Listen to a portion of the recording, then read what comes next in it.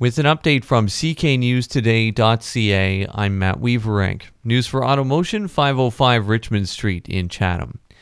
Chatham-Kent Council will be kicking off the new year with a big decision.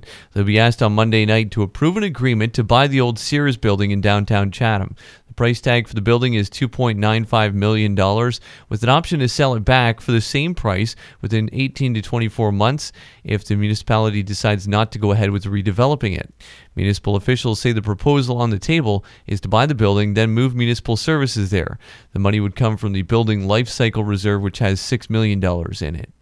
5 people are facing charges after a joint police investigation across southwestern Ontario that turned up weapons and almost $200,000 worth of illegal drugs.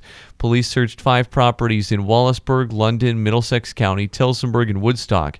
Officers say they found a large quantity of suspected fentanyl, cocaine, methamphetamine, oxycodone, and magic mushrooms. OPP also seized a shotgun, some knives, laptops, and cell phones. The investigation is ongoing.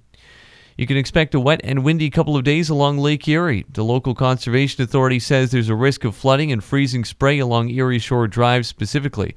The wind is expected to pick up this afternoon and peak on Saturday, with wind gusts possibly topping 80 kilometers per hour.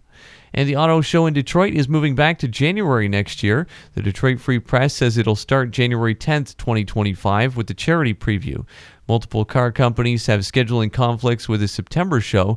That's when they hold their dealership meetings, and public feedback suggests people prefer it in January. The Leafs' 4-game win streak is over. They lost 4-3 in overtime to the Islanders. Chatham-Kent's TJ Brodie put up an assist for the Leafs in the loss.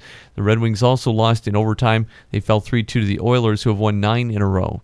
Blenheim's Abby Stonehouse is heading to the semifinals at the Women's Under-18 World Hockey Championships. She put up an assist for Canada in a 6-0 win over Switzerland.